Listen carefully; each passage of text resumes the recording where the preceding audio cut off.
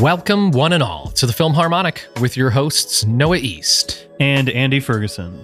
In episode 68, we'll kick things off with a hearty talk on the latest documentary from Kirsten Johnson, the personal work, Dick Johnson is Dead. This will be followed up by a heavy dose of tension and violence as each one of us rank our choices for the 6 best revenge films of all time. Leading us into the Throwback Challenge to close out the show, in which we were prescribed a film by CC Sabathia by way of listener Rob Patrick, who claims it is the former Brewers and Yankees hurler's favorite film of all time, the 1989 mobster comedy directed by and starring Eddie Murphy, alongside the generational talents of Richard Pryor and Red Fox. So, Andy, let's go ahead and dig on in, as always. Let's do it. It feels like it's been a minute, so let's get things going.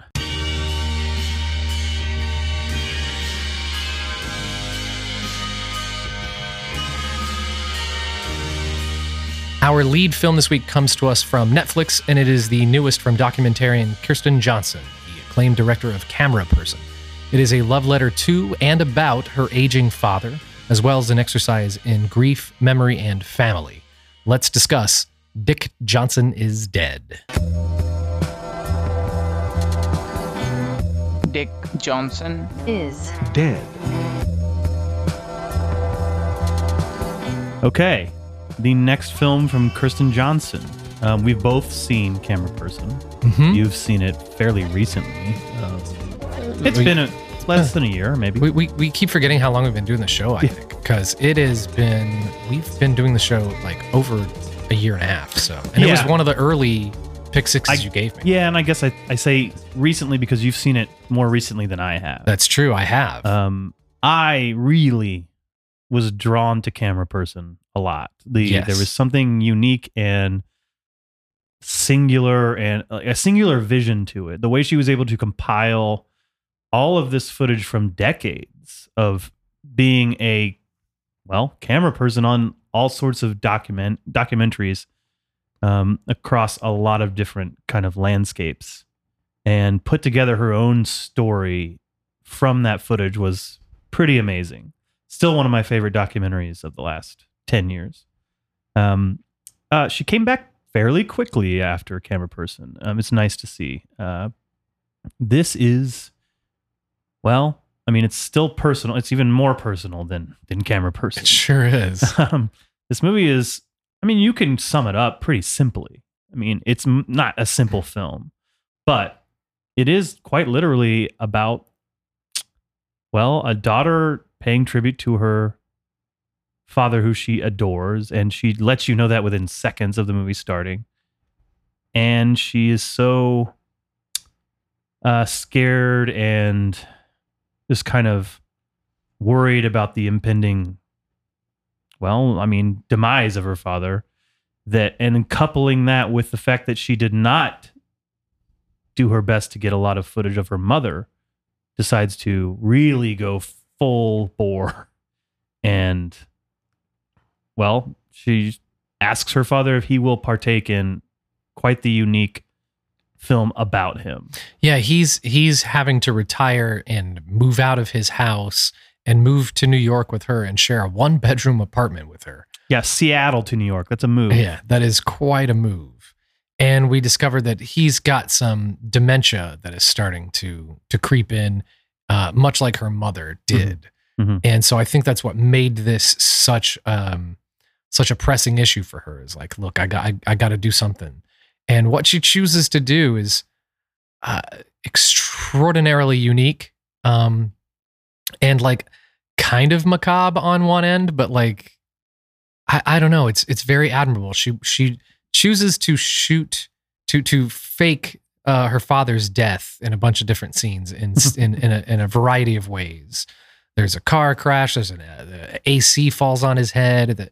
There's a worker man, like a construction worker, that smacks into him from around the corner. The most jarring one. Oh yeah, that one definitely. That one's it's stressful to watch in certain sequences like that. But I think, like you said, though, it is sort of dark. Well, the theme of this movie is very dark, but she cuts through all of that in a very joyous way.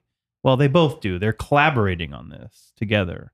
in a lot of ways. Yeah. He's making this with her. He is so game for this. Like Beyond game. You can't tell if he's doing it just because he loves her. And at one point she says he'll do anything I ask him to do.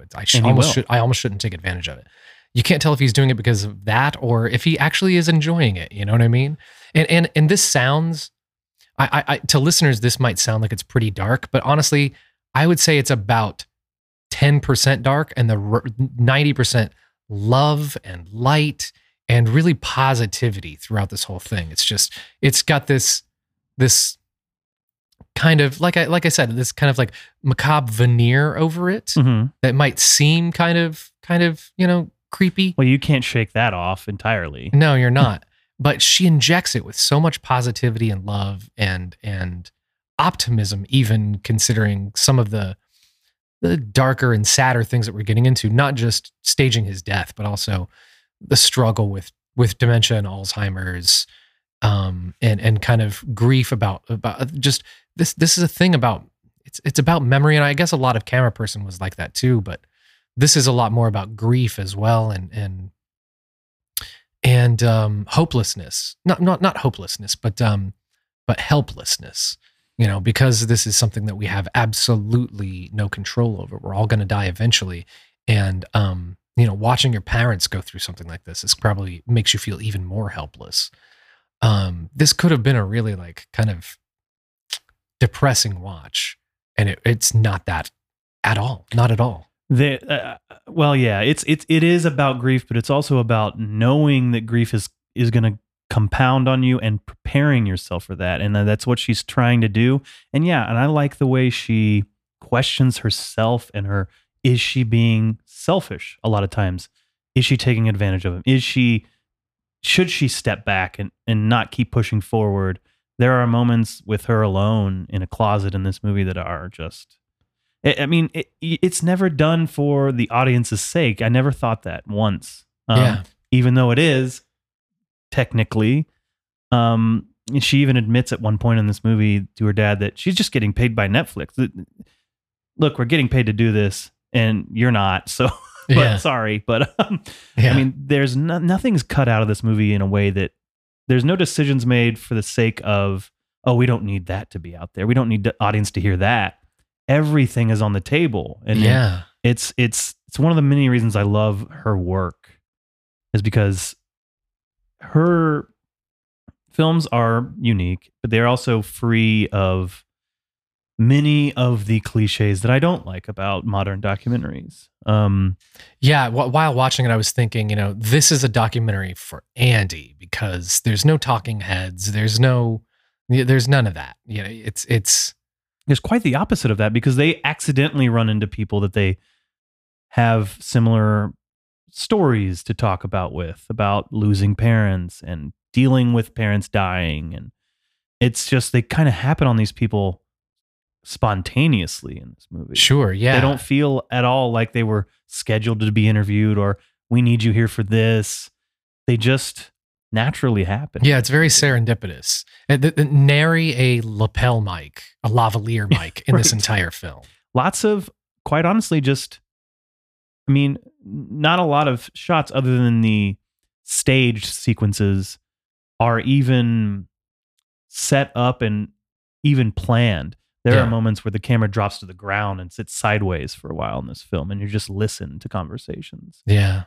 And this is I got to tell you, by the end of this thing, I was laughing and crying at the same time.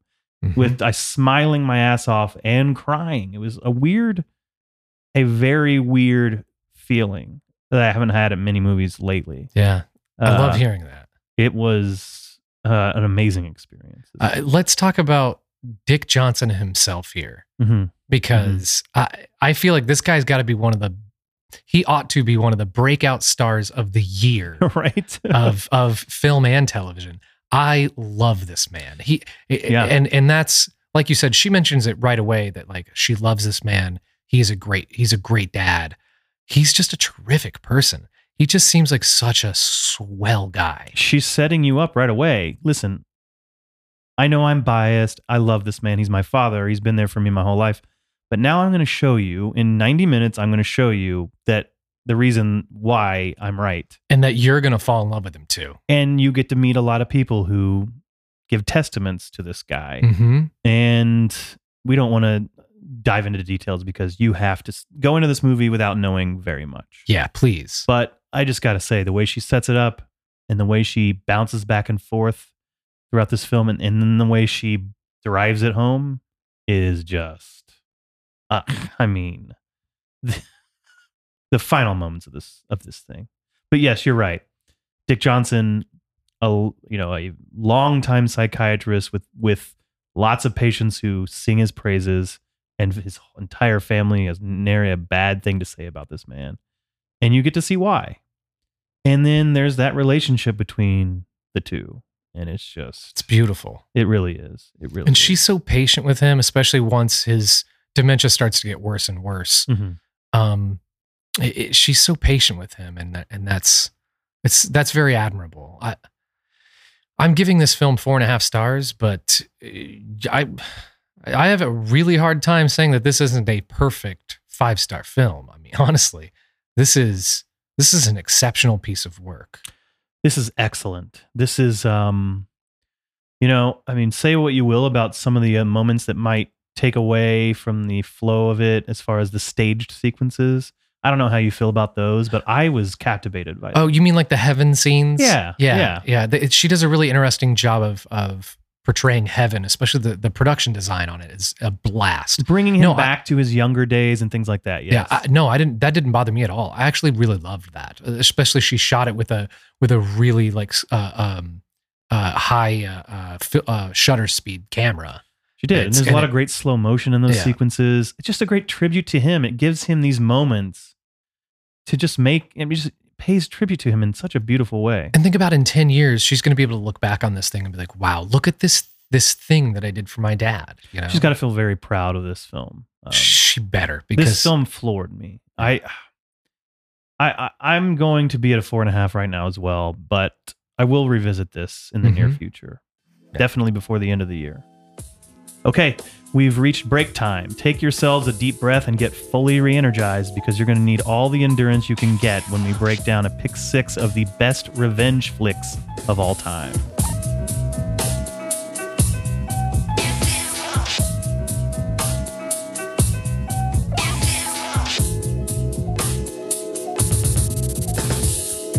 Oh God, I was so in love with her. I know. And you were flirting with her. It used to be really sweet.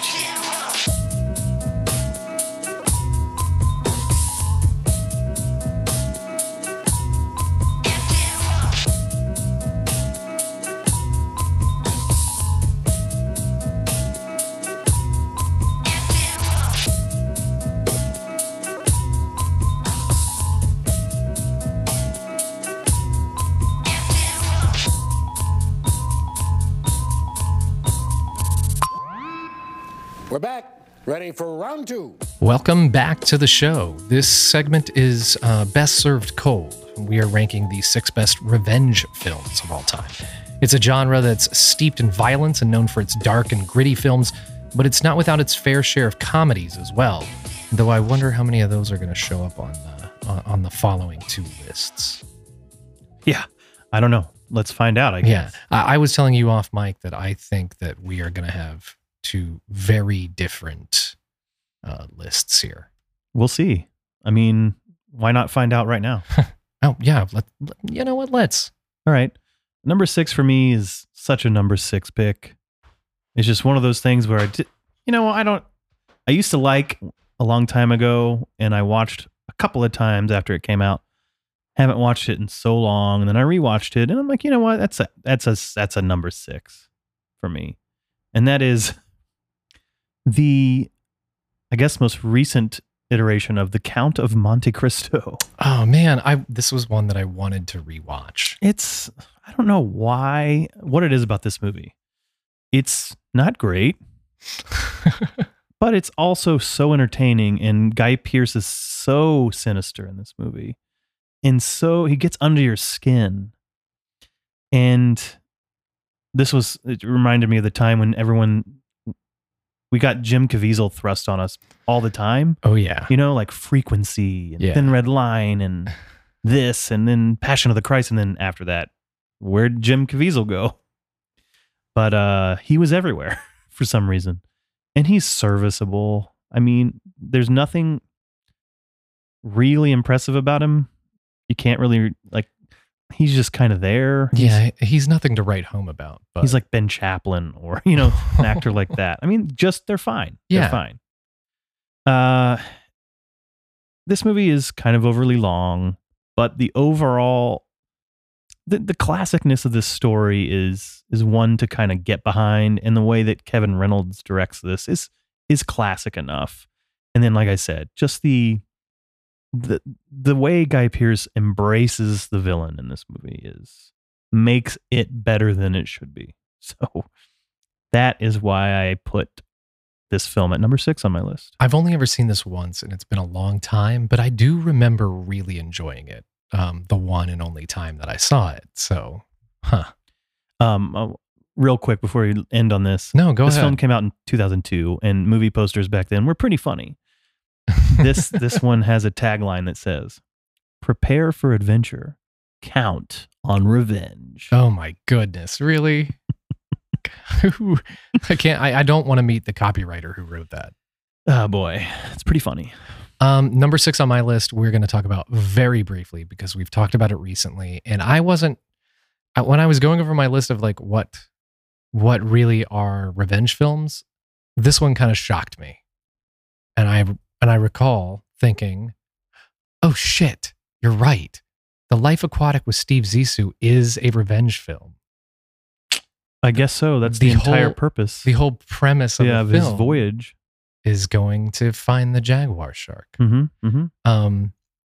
But I didn't put it any higher than this because, not because it's not necessarily a better film than some of the others on the list, but the others are better revenge films. But the revenge plot of The Life Aquatic, I think is a really great revenge plot. You know, he's a documentarian. His best friend has been murdered, and he's going to go find that shark and fucking kill it. And I just find that hilarious as the premise of or at least the jumping off point of a film, you know? And the way that it gets tied up there at the end is so poignant and special, and it brings the whole quote unquote revenge thing back. And that final big scene really is, you know, possibly the best scene of the whole film. Yeah, I think it is. I've never disputed the fact that this is a great idea, and the execution for me is wobbly. I didn't think of this qualifying for this list, but it does, absolutely. Yeah. So that's number 6 for me. Okay. What's number 5 for you? Number 5 for me is a rewatch this week as well that quite impressed me, actually.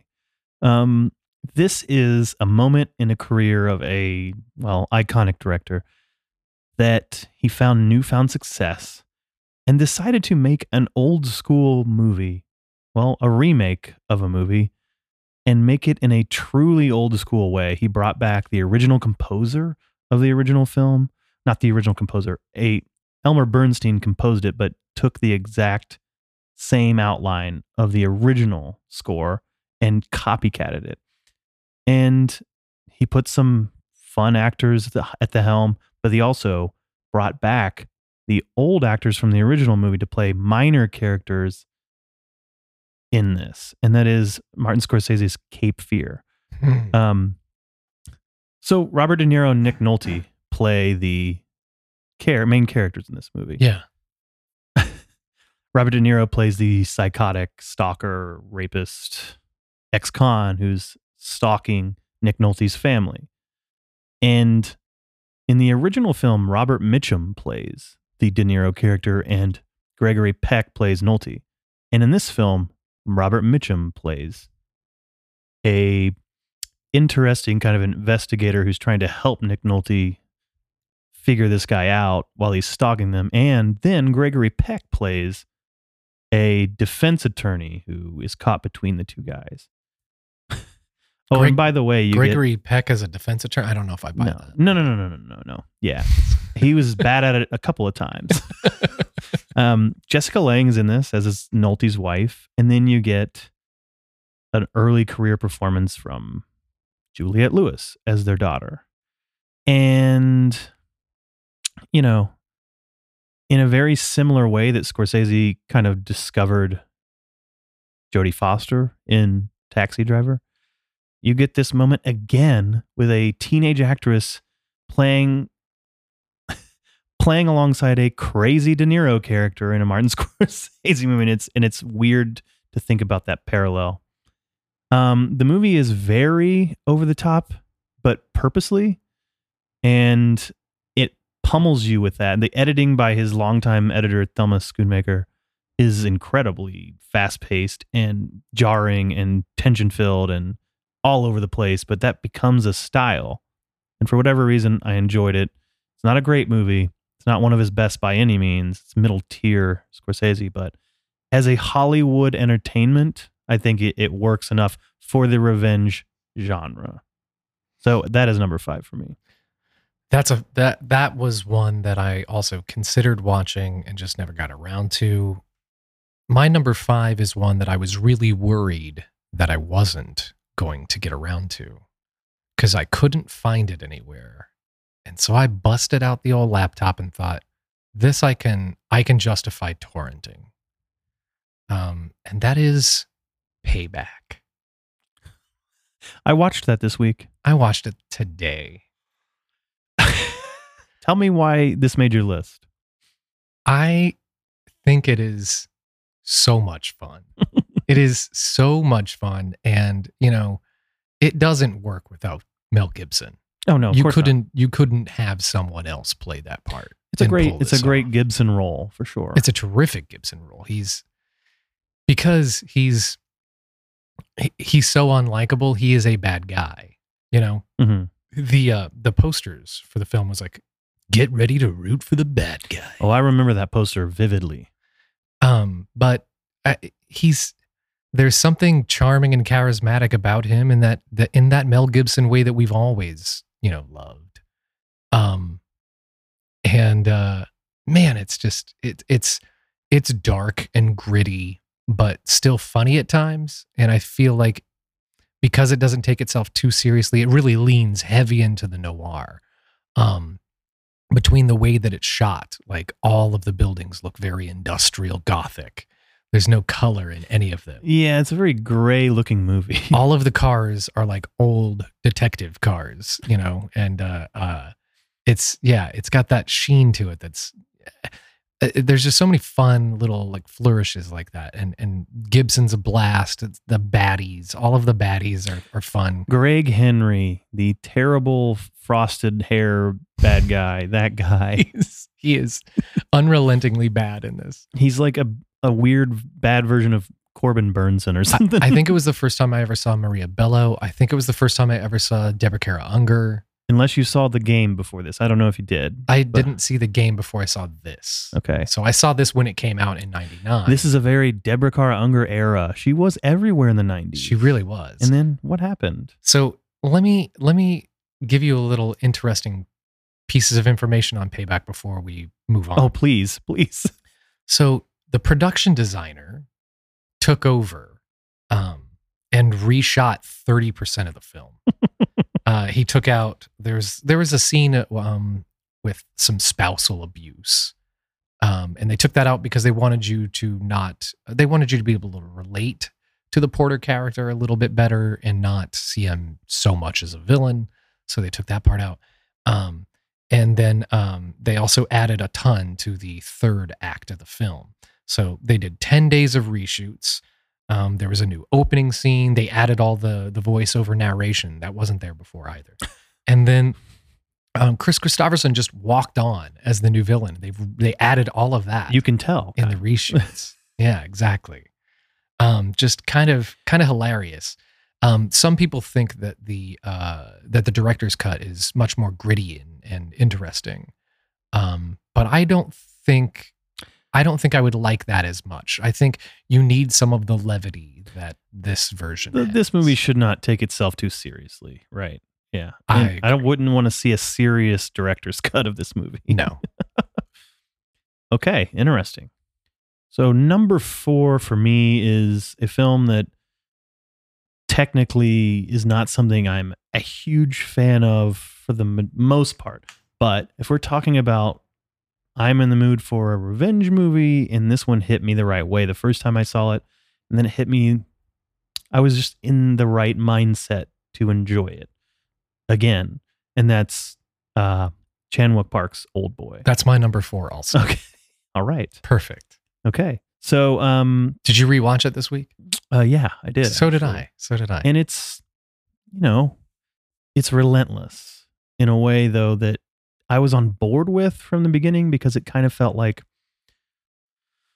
in a way that's different than, oh God, what's that movie we disagreed on? You gave me as I Saw the Devil? Yes. That one was more like in your face, realistic and gritty. And not to say this is not, but this feels like a movie. It feels like it's happening in a world that's not in the real world almost. Sure. In a way. Yeah. And I could separate that and want more of the crazy and inventive violence that goes on in this movie. Yeah, yeah. And the way that Park handles all of it and orchestrates it is pretty impressive. This movie is, long been lauded, since it came out in 2003. Spike Lee even remade this movie, which I have not seen it, but no, I skipped that one too. But it's obviously one of the most highly regarded South Korean films of this century. Yeah, and I think one of the reasons that it's so highly regarded is because it's so unique and original. Like the screenplay is so unique and original. I can't imagine, the mind that came up with this whole premise. And if there's even people out there who haven't seen it yet, we won't spoil it for them, because this is one of those that, like, back in the day when this came out, everybody's like, don't talk about it. Don't let anybody spoil it for you. And most people know what the twist is by now, but if you don't, we won't spoil it for you. We don't need to go into that. Yeah. Yeah. But it's so inventive and original. And there's the corridor fight scene that has been parodied and attempted to be replicated for good reason. It's excellent. It's very cool. Quite impressive. Yes. Yeah, exactly. It took them 3 days to shoot that. They did like a dozen takes of it. And the only thing that is CGI in that is the knife that goes into his back. Other than that whole thing was actually, that's impressive. Practical effects, basically, for lack of a better word. That's very impressive. Yeah. I didn't love this as much as I did the first time. Same. Because when I did my preliminary list for this, I had it pretty high at like number 2, and it tumbled down to 4. Part of that's because I watched some things for the first time that I loved, and then it didn't hold up quite as well. But I think part of that is when you already know the twist, it doesn't land as well. There's that too, yeah. And there's the other there's the added piece of like. I think Kirsten and Leach mentioned it recently, which is like, well, you can't blame him. If you saw what he saw, you would have told also. You'd tell when you see something like that. Mm-hmm. You know what I mean? Oh, yeah. So anyway, there is that. But yeah, it gets extra points for being inventive and just very inventive and super original. Some of the editing is a little annoying to me, but it's more of a product of its time. Yeah, I mean, this came out, I remember when it came out. It's 2003? Yeah. I was, still in the midst of really being super, super into getting into foreign language films at that time. Mm-hmm. I remember its release and people freaking out about it. But yes, that era, it's already aged a little bit as far as some of the techniques, the editing techniques that were being used at the time. I always like to call it music video editing. Yeah. And that's what it feels like. Yeah, it does at times. Well, we're in the top 3 now. We are, yeah. I'm very curious what you have at as your top 3. I don't know if we're going to have a lot of crossover here. Well, we've had one. We might have one more. I don't know. We'll see. What's number 3 for you? Number 3 for me is the original Swedish, The Girl with the Dragon Tattoo. I put this on here and considerably high because this movie kind of ushered in, I wasn't aware of, the novels or anything when it came out, but I was quite blown away by the presence of this new actress in this movie. And she, I don't know. I haven't seen her do much since. I know she's been in several things like Prometheus yeah. and that, but she hasn't been quite as great as she is in this trilogy, this original trilogy that became like a phenomenon. They quickly remade it 2 years later with David Fincher's version. And then, just rising Rooney Mara's star even more from that point. She just had a baby this week. Yeah, I know. Hopefully they're not putting any face paint on the baby. But, so the actress is Noomi Rapace. Noomi Rapace. How do we say her last name? I pronounce it Rapace, but I don't. That's not based on anything. I don't know anything anybody else does. There's a number of ways you could go. Yeah, there is. We'll call her Noomi. Yeah. But yeah, she is so engaging as the Lisbeth Salander character. Really, I would imagine, she's the girl of she's the main focus of the film, but when you really start to dive into the story, it very well could have been the male character's point of view, the journalist played by Michael Nyqvist. Yeah, but he doesn't have a dragon tattoo. It's true. He doesn't. We don't know what kind of tattoos he has at all. That would have been, kind of cool to see. Daniel Craig's version in the Fincher movie, they could have really revealed some sort of like bicep tat. Yeah, the boy with the windmill tattoo. Yeah, right. Yeah. Never went there, but I think it's just I have fond memories of her emerging in this film and being so good in this role and physically capable of pulling that role off and making you believe in her and getting behind her character and just wanting her to succeed. And she did it in 3 films in a row, and they all came out like rapid fire. They all came out like they filmed them all together, and they came out within like a year apart from each other, all 3 of them. And she's excellent in all of them, but I chose the original because that's just the one where you're immediately thrown off guard by her, and the rest you're like on her, rooting for her, but you're not. You know what she's capable You're of. there already with her. Yeah. But that's why this one ranks a little higher for me. So that's my number 3. See, I didn't even think of The Girl with the Dragon Tattoo as a revenge film, so it never even came into my mind to put it on the list. Number 3 on my list was a first-time watch. And what's that? I was really struggling between the 2 and the 3 spot. Man.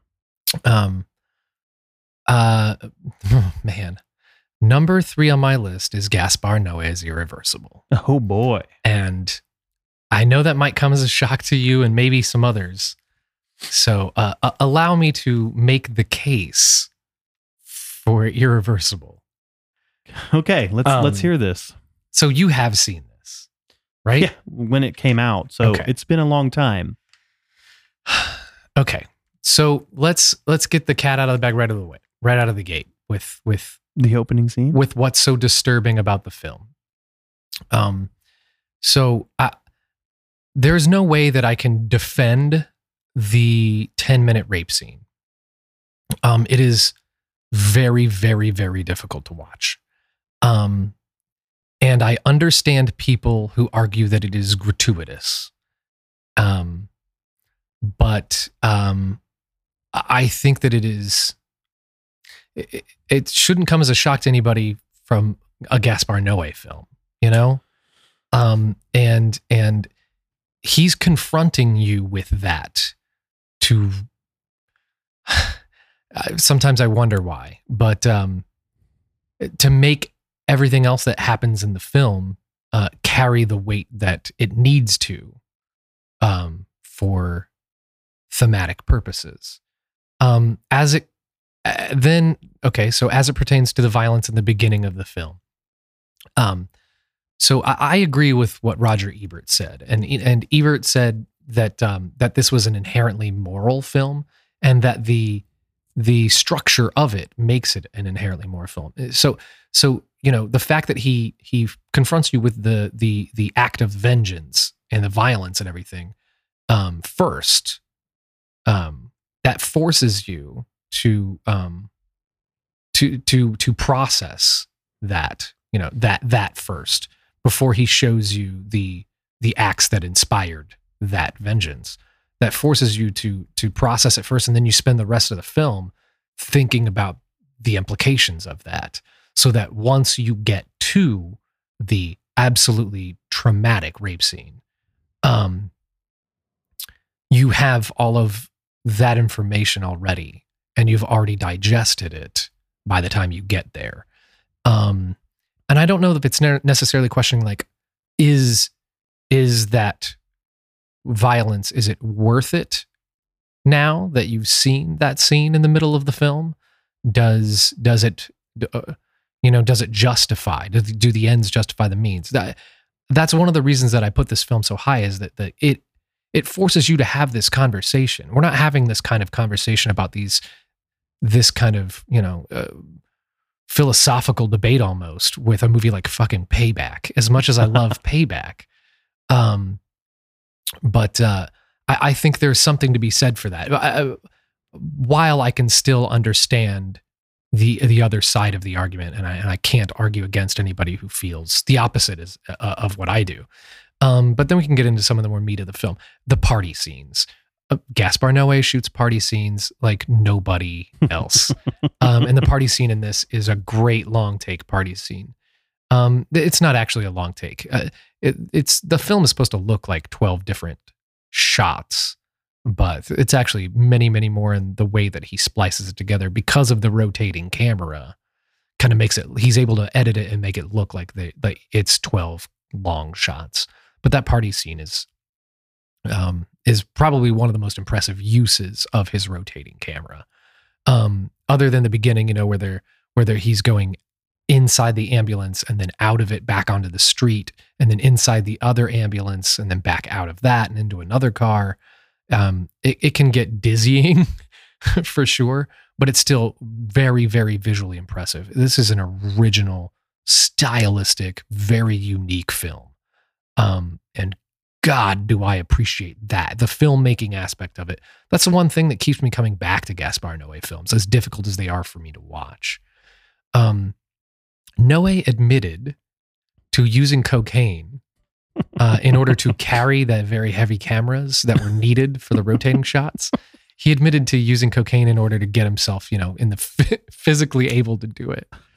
And then one of the last things that I wanted to bring up, I don't want to spoil anything for the end of the film in case people haven't seen it. Although, how much can you really encourage people to go see a film like this that has some of the most disturbing scenes of violence and sexual violence that you've ever seen in a film?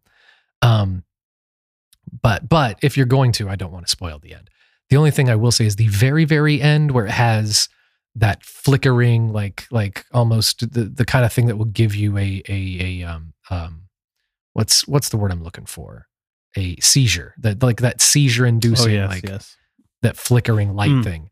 I feel like that's such a clever way to end the film, because he's kind of saying, like, for those of you who didn't flinch or look away at that guy getting his head absolutely bashed in by a fire extinguisher, or the 10-minute traumatic rape scene. Are you still saying, here? Yeah. Yeah, exactly. Are you still here? And this is the one thing that you're going to look away from. This is the one thing that forces you to actually turn your face from the camera, because you can't stand to look at it any longer. And what does that say about us and how desensitized we've become to extreme acts of violence? Sure, yeah.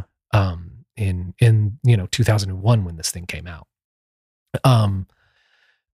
I had gone into watching this. It was my first time. I'd gone into watching it very with trepidation. I was very nervous to see this, and yes, I was extremely squeamish and white knuckled the entire time. But by the time it was over, I almost had to laugh and just say, God, no way, you absolutely batshit crazy genius. He's a genius. I don't understand how he does it. Because he confronts you film after film after film with some of the most disturbing stuff you've ever seen, but does it in such a unique and cinematic way that forces me to still watch his films. I've never seen Enter the Void. Neither have I. But that's where I'm headed next, I think, because... Listen, yeah, you make a case, but I think you just have to be on Noé's wavelength, and that's where you're there. You're there for him. I'm not the type of person that would be on a director like this wavelength. You are, though, fully. I mean, at this point. I think it's his direction and his camera work that keeps me coming back every time. All right. So that's my diatribe on Irreversible. So, yeah, you know for sure that's not going to be a crossover. No, I knew that. I knew that wouldn't be. So, on that note, what's number 2 on your list? Number 2 for me is a film that I think is almost an overlooked and underrated movie in this director's filmography now at this point. Clearly one of the most high-profile directors now, especially now. And this is the 2013 film Prisoners from Denis Villeneuve. This is a film that, when it came out, it was the second film he had released that year, along with Enemy. It was the second film he had released with Jake Gyllenhaal. But what he does in this movie, first of all, gives Hugh Jackman some sort of different gear that he finds, which when you can do that with Hugh Jackman, it's kind of amazing. You kind of see in him, like we just saw in him with Bad Education, oh, he has this in him. Wow, okay. And Hugh Jackman is excellent in this film. It's weird to say. Yeah, I still think it's probably my favorite performance. It's his best performance. Yeah. Bad Education's probably right there with it, but that's the best he's been since this. Yes, yeah. I agree. But this thing has a ton of great performances. A ton. I think this is one of the Jake Gyllenhaal's most underappreciated performances in this film. This was right when he started, for me, I know you liked him before this, but for me, this was when he started to get really good. And I was like, oh, wait a second. He can actually act. Huh? No, you loved him in Enemy for sure. You love that film. Well, yeah. And then this comes out. Yeah, I can see why you would be a little bit more on the train. Yeah. But yeah, I mean, you've got veterans like Viola Davis and Maria Bello and Melissa Leo in this film. And of course, one of your favorites, Paul Dano. Mm-hmm. Terrence Howard thrown into the mix. I like him from time to time. And he was really hot at the time as well, because he was coming fresh off of Hustle and Flow. And then actually another film that won't be on my list, but I'll shout it out a little bit. Neil Jordan's The Brave One with Jodie Foster. He's in that too. I always wanted to see that. But yeah, this movie is an ensemble drama. It's a very dark film dealing with themes of, again, grief and family loss and all sorts of dark things. But man, visually, it's perfect the way he executes this thing. And, you know, this is before he goes on to do everything people know him for now. Shortly after this, he would do Sicario, then he would do Arrival, and then Blade Runner 2049, and all these. He's just getting Dune's coming out. He's obviously sought after now, but I think this is still one of his best films. It's just kind of, for whatever reason, forgotten a little bit. And the first, second, and third acts are all equally as good as one another. That's what I think elevates this movie even more for me. It introduces you to all the characters very well. You get to know everyone. And then the meat of the story is engaging. And then by the time it ends, it's like, holy shit. He tied this thing together, man. Very well. It's just, he's got something. He's got something visually that's so different than most. Yeah. I was sitting here thinking, like, he, you know, when Fincher first hit on the scene, he was praised so much for not just his directing, but specifically like his shot selections, where he placed his camera, where he chose to move his camera. And as far as shot selection goes, Villeneuve is the kind of director that almost beats Fincher at his own game when it comes to that sort of thing. You know, like setting your camera right behind a screened in door and letting that door open and then close, and you're still seeing the shot through the screen of the screened end door, He's like Fincher, only doesn't try to be as flashy. Yeah, he lets slow zooms linger a lot. He's very steady most of the time. Yeah, in this film especially. I think he's the king of shot selection in this century, like just of as far as where to place your camera, whether you're moving it or not. And it's gorgeous. The only reason I didn't put this on the list is, and I was dying to rewatch this again, but I saw this more of as a interrogation kind of film. Like, because he doesn't know if the kid's dead or not, the kid's missing, and he's kind of beating the absolute shit out of Paul Dano for him to tell them where the kid is. Yeah, and see, I took it as his story of being one of absolute revenge. That's just what I thought. Yeah. So, I mean, that's why it's here for me. I am dying to watch this film again. I've only seen it the one time. Oh, really? Okay. Yeah. So it's excellent. I'm gonna look for another excuse to watch this. Maybe we'll rank Gyllenhaal or and it's 2 hours and 33 minutes, but it really earns it. For some reason, I never felt it. Yeah, see, with a movie like this, I don't care. I don't care about it being that long. Like, I'll gladly sit through 2.5 hours if what I'm watching is engaging and beautiful to look at for the entire 2.5. He really knows how to do that. So, I have 2 spots left. You have 1. Yeah. And now I'm really wondering, because I expected my 1 and 2 to both be on your list, and there's only room for one of them. So I'm really wondering what's going to be on your list. Which of these 2 is going to be in your spot? Number 2 for me is the film. So Gaspar Noé admitted that the reason he made Irreversible the way that he did, and the reason he got funding for it, was straight on the heels of Christopher Nolan's Memento, telling the story, in that broken up structure. Whereas Noé goes straight back to front. Nolan does like a back a little bit and then shows you some more and then goes back and then rewinds it. And then, you know what I mean? It's kind of a different structure, but, talk about unique yet again. I'm giving extra points for screenplays and the unique approach to the revenge tale. And Memento is that all the way. Terrific performance by Guy Pearce. This is yet another one of his best. Yet another Guy Pearce sighting here on this list. We like Guy Pearce. We do. Remember back in the day, I said he's the British Brad Pitt. He's Australian, isn't he? Or that's what I meant. Yeah. Australia. He's the Australian Brad Pitt. He's going to end up being. I remember you told me that. Yeah. He's going to be as big as Brad Pitt, and it never really happened. I mean, he still had a great career. He has had and continues to have a pretty terrific career. This was his real LA Confidential, and this were his 2 big breakouts. Yeah. But Joey Pants getting one of his better roles. Has a great performance in this. Carrie-Anne Moss. She's excellent. Fresh off of The Matrix. This is a really unique and somewhat confusing film. The first time you ever see it. And I feel like, what stinks about that is that it doesn't hold up quite as well the second time around, because the contrivance of the mystery and the timeline is what's so special about it. But you are absolutely enthralled and perplexed the first go round ever. It does lose a little something in the second go round, but it is so unique and original and it gave us a real early glimpse into the kind of screenplays that Christopher Nolan would write. It's pretty fascinating. It's fascinating film. It's an impressive early achievement for a director.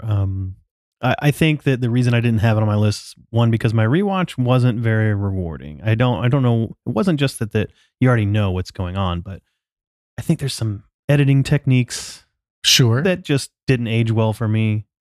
Some of the sequences in when he's recalling things to himself, and the scenes where he's just reading notes and stuff, and the music doesn't necessarily fit for me entirely. Mm-hmm. But I mean, this is really kind of a really landmark moment when you look back. I mean, it's not his first film, but it's his first breakout. It's his breakout movie. Yeah. I'm going to get you to put this on a list eventually, even if I have to do amnesia films or something. That might have to be the one. We're going to make it happen. All right. So now I'm extra curious because if that was your number one, you would have said so by now. Yeah, it's not on my list. So now I'm wondering if we have the same number one. I don't know. Number one for me is Kill Bill as a whole. Same here. That's okay. That is the quintessential revenge film, I think. I mean, yeah. I mean, it's not gonna. I don't know many people who would put this as his best or even his top 3 films, but this is an epic. This is, as a revenge film, this is so entertaining. Oh yeah, and it is just. I mean, it's a spectacle, man. It is full blown Quentin Tarantino, whether you like it or not. He's pulling out all the stops here. He is throwing everything into the cannon, and he's just blowing away. Yeah. He's saying, this is what I got. This is my weaponry. And here we go. Get out now if you don't want to go along for this ride, because it's going to be overly stylized a lot of the time, but that's me, man, and I'm not apologizing. But I'm also going to tell you about 100 different other stories, little snippet stories along the way. Yeah. Any idea that I've jotted down, I'm finding a way to tie it into this narrative. What it lacks in nuance, and by that I mean like it has clearly drawn good guys and bad guys, and there's very few in the middle. Yeah. Even if they have a chance to argue their point before they're killed. Like Vivica A. Fox's Great character. Scene. Yeah. But there are very clearly drawn good guys and bad guys. And that is nothing new when it comes to the revenge film genre. But I think for a revenge film to work, you really have to have one person that you are rooting for to get their revenge. You know what I mean? Well, yeah, and he's paying tribute to old school movies as well. And which he always does. But what he makes up for with that is just throwing, like you said, just taking a cannon and shooting it at the wall and then just pollocking together whatever he's got. Yeah. And what he's got here is a cavalcade of stars, both A-list and B-list, doing some of their best work and ever. QT list, like yeah, that too.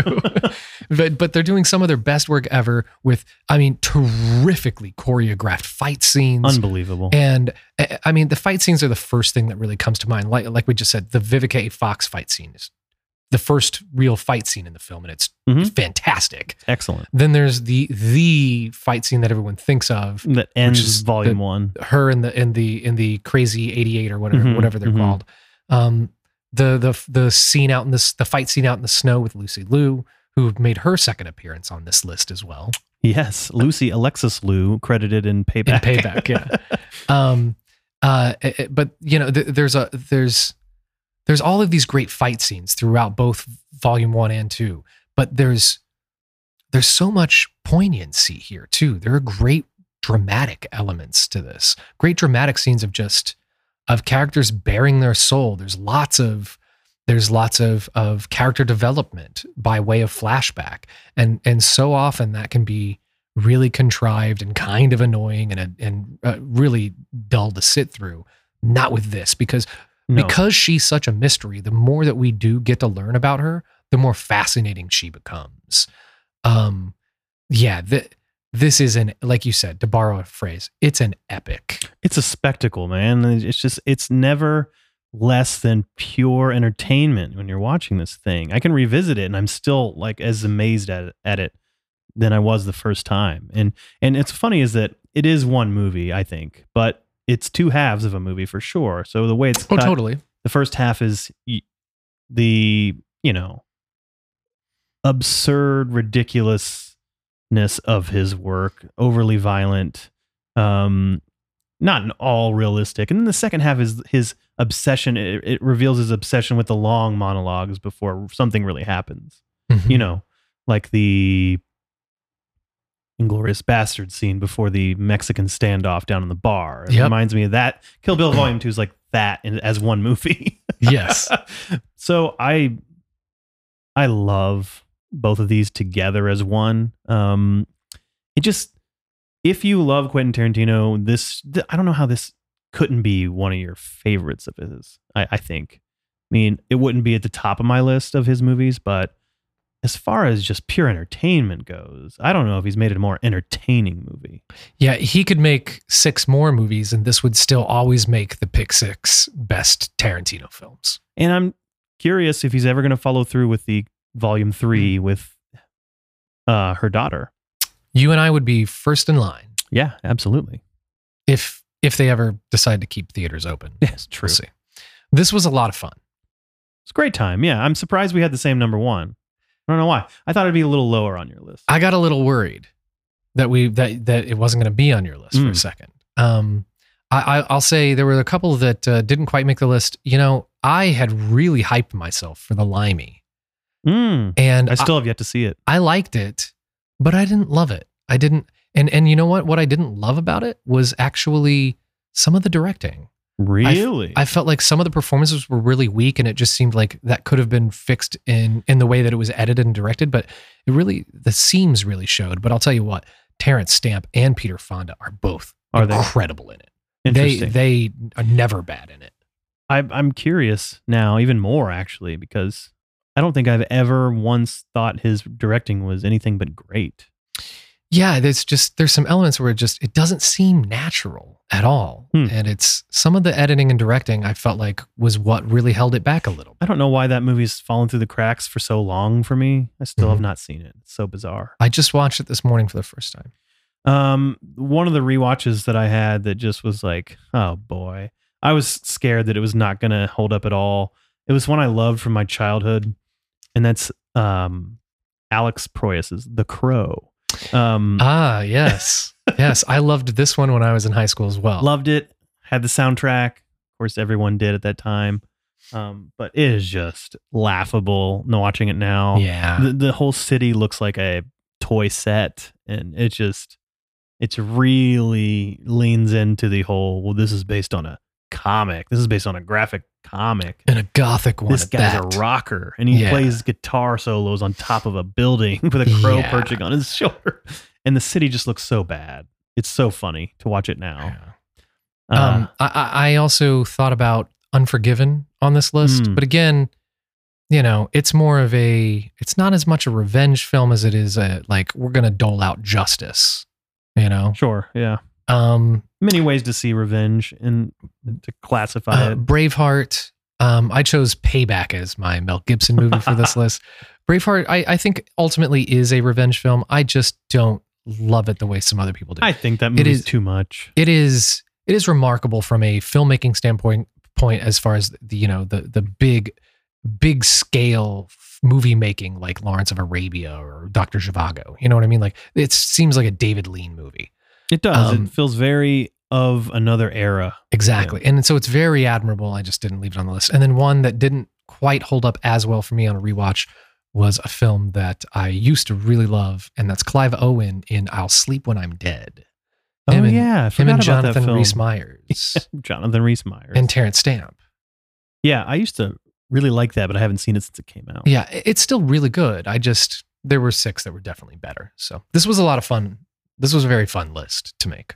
But we're running out of runway here. Mm-hmm. So we need to get to the throwback challenge. Let's go right into it before this plane takes off. So listener Rob Patrick, very good friend of the show, people who don't know him but listen to the show probably feel like they almost know him by now. Because probably, yeah. He's like a third Ghost member almost. He told us that Harlem Nights was CC Sabathia's favorite film, and that he wanted us to review it for CC. It would mean a lot to CC Sabathia if we reviewed it. By the way, neither one of us asked him how he knew that tidbit. I don't know where he finds this out. Probably is CC Sabathia just talking about this, a post-game interview? No, my guess is he read it on the back of a baseball card. Right. Yes, that's my guess. This is from 1989. We're talking prime Murphy at the peak of his stardom. Could not miss. And it's 3 generations of black comic royalty. Red Fox, Richard Pryor, and Eddie Murphy. But you get some other fun people thrown in there. Charlie Murphy makes an appearance.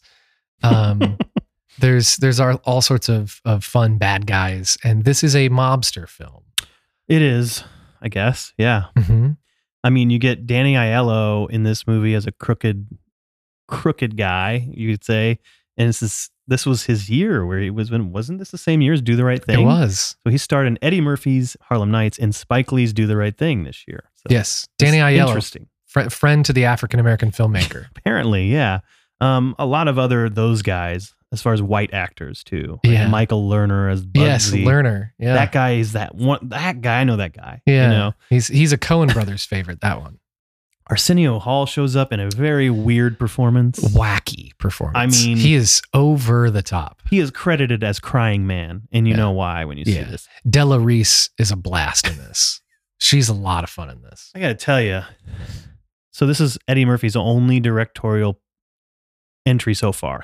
You could still, you never know. He's having a rejuvenation. I don't know if anybody will allow him to. I can see why he wasn't given another chance after seeing this movie. Because it's a mess. This movie doesn't know what it is. It doesn't. Has no idea what it is. So it's really just about, like you said, 3 generations of legends that he wanted to, hey, let's all make a movie. Clearly. Mm-hmm. I'm Eddie Murphy. I can do whatever I want right now. I'm coming off of Beverly Hills Cop franchise and, we can do this. So, hey guys, Richard, Red, let's go. Yeah. And, to the credit of Richard Pryor and Red Fox, they look like they're having fun, I guess. I feel like Richard Pryor is the only person who actually knows what movie he's in. Maybe. He is the best part of this film. Far and away the best part of this but film. He's still not given much to do. I like Red Fox in it, but Pryor is far and away the best part. And there are Red times... Fox has one note thing, though, going on here. Pryor seems like oddly restrained, and the film's better for it because he seems to be the only one that's able to ride that wave between the serious elements and the comedic elements. And he seems to know which scene he's in from time to time. Whereas too many other people don't seem to know, is this a funny scene or a serious scene? Yeah, and this almost intentionally felt like Eddie Murphy going, okay, right now I'm kind of like riding high, like, let's say Robert Redford. And hey, Richard Pryor, I think you're like the Paul Newman guy right now. Let's make The Sting. Let's make it together. Yeah. Felt like the Sting remake. A remake to The Sting. That's another thing. The con in this is not engaging. So boring. And it's so telegraphed and I get what they're trying to say here. There are some idiots that fall right into the hands of them in this movie. Especially, because of their own hubris. Right, of course. But isn't that something we've seen 1,000 times in con man and heist movies? This movie's saying nothing new. That's another problem. Look, I don't hate this thing. There were times when I did think it was actually funny, but those times were pretty few and far between. And, the set decoration and everything just looks so cheap. It does. And I would have thought that for a guy like Eddie Murphy, he could have gotten, not only could he have gotten a lot of more money to make the film that he wanted to make and make it look good, but I would have thought that a guy like Eddie Murphy would have been able to get some of the best people behind the camera to help him do it. This doesn't look like that did. And this seemed like it was a real turning point in his career because he was hot as hell. And could have done anything he wanted, and he chose this passion project. And I understand if that's what he wanted to do, it's his career. Yeah. But his career never really was the same after this. And the trajectory and the sort of projects that he chose after this, it seemed like it was more about making money and less about making some of the things that had made him such a gigantic star before this. Yeah, it's kind of unfortunate. And you can kind of trace that all the way back to this film. This movie, I struggled to find anything to like about it, to be honest. It was a hard one for me to sit through. I agree. I'm just wondering how hard. It's rough, man. So they spend like maybe 5 minutes of time setting up this guy's character, Eddie Murphy's character as a child, and how he becomes involved with the Richard Pryor character. Yeah. And sees him as a father figure. There's one really poorly acted scene where it's Eddie Murphy's character, Quick, as a kid. Yeah. Who sees violence and gambling all at once. And that's what formed him into the hard-hitting, hard-worn young man that he is. Well, it seemed like he was already hard-hitting, which is how he got into that room to begin with, because he said his mom was dead and his dad was dead and he was living on the streets and he was not scared of the scary man. And that was it. That's all the backstory you get. That's all you get, and you're supposed to just assume, yes, we know who this guy is, and he's tough as nails. Right. And actually, we don't really get much out of Quick, honestly. He's not actually likable, to be honest to me. No, there are scenes where Eddie Murphy plays it really like well, actually. He seems really genuine. He still had so much of that charisma, and like Of course, he could naturally. improvise pretty well and make it seem very natural. But one thing he can't do is he kind of either has to be the nice, cool, good guy, or he's got to be like the charming dick. And he tries to do both in this, and it's Yeah, and then there's the problem with a lot of the way the women are portrayed in the movie. it's pretty problematic. It is. Even Della Reese. Yeah, I mean, then she's got the most to work with, I guess, but still. There's a fight scene between her and Eddie Murphy. And it goes on and on and on. Yeah. And it's trying to be funny, and it just kind of just overstays its welcome. Yeah. That's what this movie is. It kind of overstays its welcome. 31 years later, some of it just doesn't. Yeah. It doesn't. And look naturally, not all of it's going to, and in most movies from that era. But there's some issues here. What a strange movie. good. What are you giving it? Oh man, I'm not gonna go too harsh. I wanted to go really low, but I'll go with a 2 on this thing. That's exactly where I am too. I almost gave it a 2.5, but just the way it ends too. It's just like, come on. It's just such a wet fart of an end. It is. And some of that production value, I just feel like, God, it could have at least looked better, you know? And it didn't really have any of that. Yeah, I mean, there's a scene where the con is pulled off at the very end, and there's an explosion that just looks so bad. It looks like a little toy set. The film is fun in many stretches, but that's about it. That's really about it. There's nothing too much more admirable past that. Not really at all. And I feel like these guys, many people in this film, deserved a lot better. Yeah, I'd love to go back and research a little bit on like what this actually did. I mean, it might have started a downfall a little bit for him. I mean, if you look at it in a timeline of what successes he had in the 90s after this. The only way that this could be worse is if they did a modern remake that was directed by and starring Kevin Hart. Yeah, and I don't think, fortunately, we won't get that. I hope not, because this movie bombed. Yeah. So, yeah, I could see that though, and that's scary. That's a scary idea. It's a terrifying future. If Trump is reelected, we're getting that dystopian future. That's scary. I don't even want to think about that. Where Harlem Nights 2 with Kevin Hart is #1 at the box office. I will say 2 things though. I'm glad I watched this. I'm glad I got this one off my list. Yes, thank you, CC. And I'm genuinely hopeful that Eddie Murphy will find a new resurgence after Dolomite. And now he's got his sequel to Coming to America with the same director as Dolomite. Yeah. You never know. I'm looking forward to it. Let's hope. He's still got it. Yeah. I'm also looking forward to a resurgence of Arsenio Hall's career. Well, I mean, hopefully he reprises this character in any movie. I mean, that would be great. Crying man. All right. Well, that's our show for today. Remember to subscribe to the Film Harmonic on Apple Podcasts. Leave us a review and a generous rating if you feel so inclined. Subscribe also on Spotify, Google Play, and wherever else you happen to get your podcasts. Send us your suggestions, just like Rob did, to the filmharmonic@gmail.com.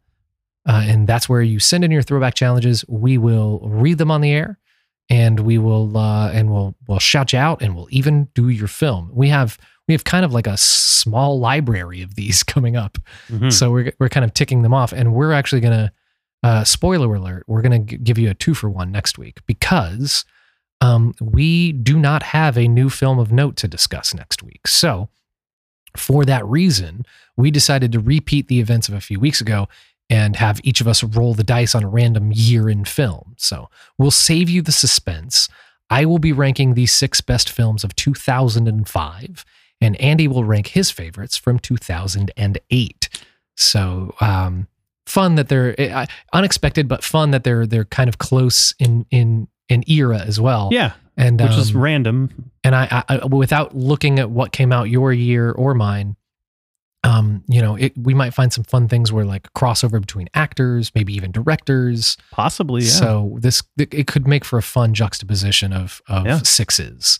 It could, and it's kind of fun things that happen when We don't have a new film for a week, so Yeah. we've got 2 throwback challenges. Yes. We are crossing off not 1, but 2 more listener-requested suggestions. First, we'll tackle the 2017 Netflix original documentary, The Death and Life of Marsha P. Johnson, which chronicles the events surrounding the death of the Black gay rights activist and Stonewall veteran.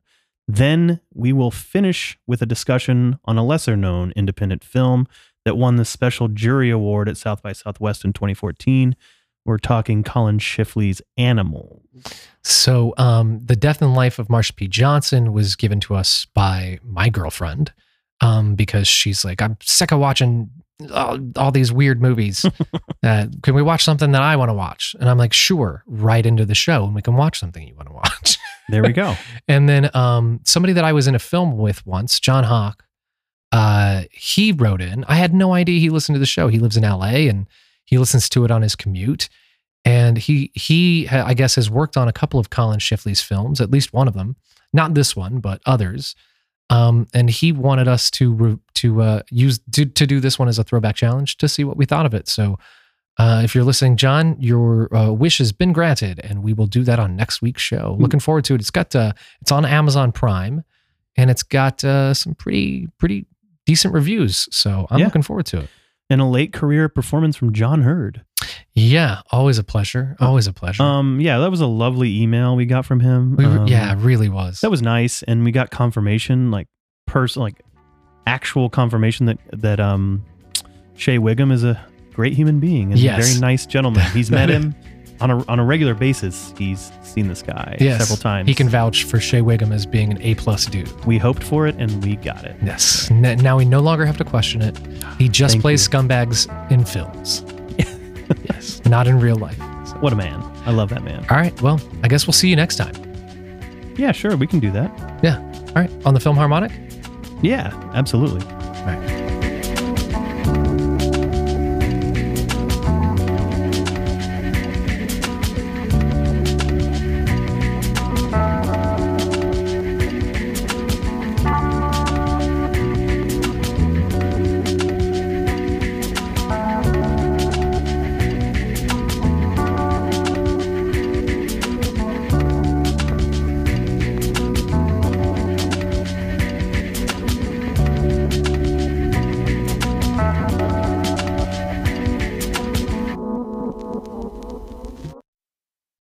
Neck brace. Substitute.